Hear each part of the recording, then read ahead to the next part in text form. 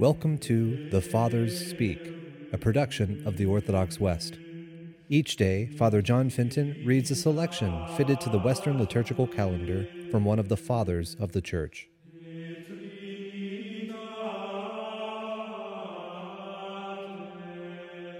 As we this day commemorate the holy martyr Ignatius of Antioch, let us listen to a portion of a letter to the Romans written by this same Holy Father. I am writing to all the churches to let it be known that I will gladly die for God, if only you do not stand in my way. I plead with you, show me no untimely kindness. Let me be food for the wild beasts, for they are my way to God.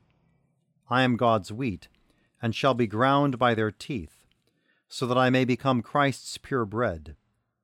Pray to Christ for me, that the animals will be the means of making me a sacrificial victim for God. No earthly pleasures, no kingdoms of this world can benefit me in any way. I prefer death in Christ Jesus to power over the farthest limits of the earth. He who died in place of us is the one object of my quest. He who rose for our sakes is my one desire. The time for my birth is close at hand. Forgive me. Do not stand in the way of my birth to real life. Do not wish me stillborn. My desire is to belong to God. Do not then hand me back to the world. Do not try to tempt me with material things. Let me attain pure light. Only on my arrival there can I become fully human. Give me the privilege of imitating the passion of my God. If you have him in your heart, you will understand what I wish. You will sympathize with me because you will know what urges me on.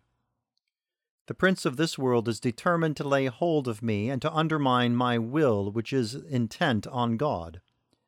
Let none of you here help him. Instead, show yourselves on my side, which is also God's side. Do not talk about Jesus Christ as long as you love this world. Do not harbor envious thoughts. And supposing I should see you, if then I should beg you to intervene on my behalf, do not believe what I say. Believe instead what I am now writing to you. For though I am alive as I write to you, still my real desire is to die. My love of this life has been crucified, and there is no yearning in me for any earthly thing. Rather, within me is the living water which says deep inside me, "Come to the Father."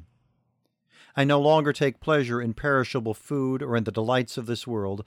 I want only God's bread, which is the flesh of Jesus Christ, formed of the seed of David, and for drink I crave his blood, which is love that cannot perish.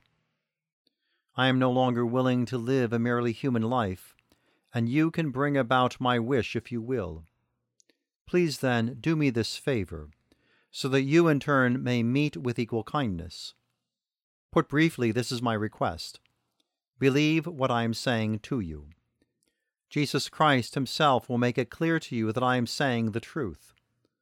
Only truth can come from that mouth by which the Father has truly spoken. Pray for me, that I may obtain my desire. I have not written to you as a mere man would, but as one who knows the mind of God. If I am condemned to suffer, I will take it that you wish me well. If my case is postponed, I can only think that you wish me harm.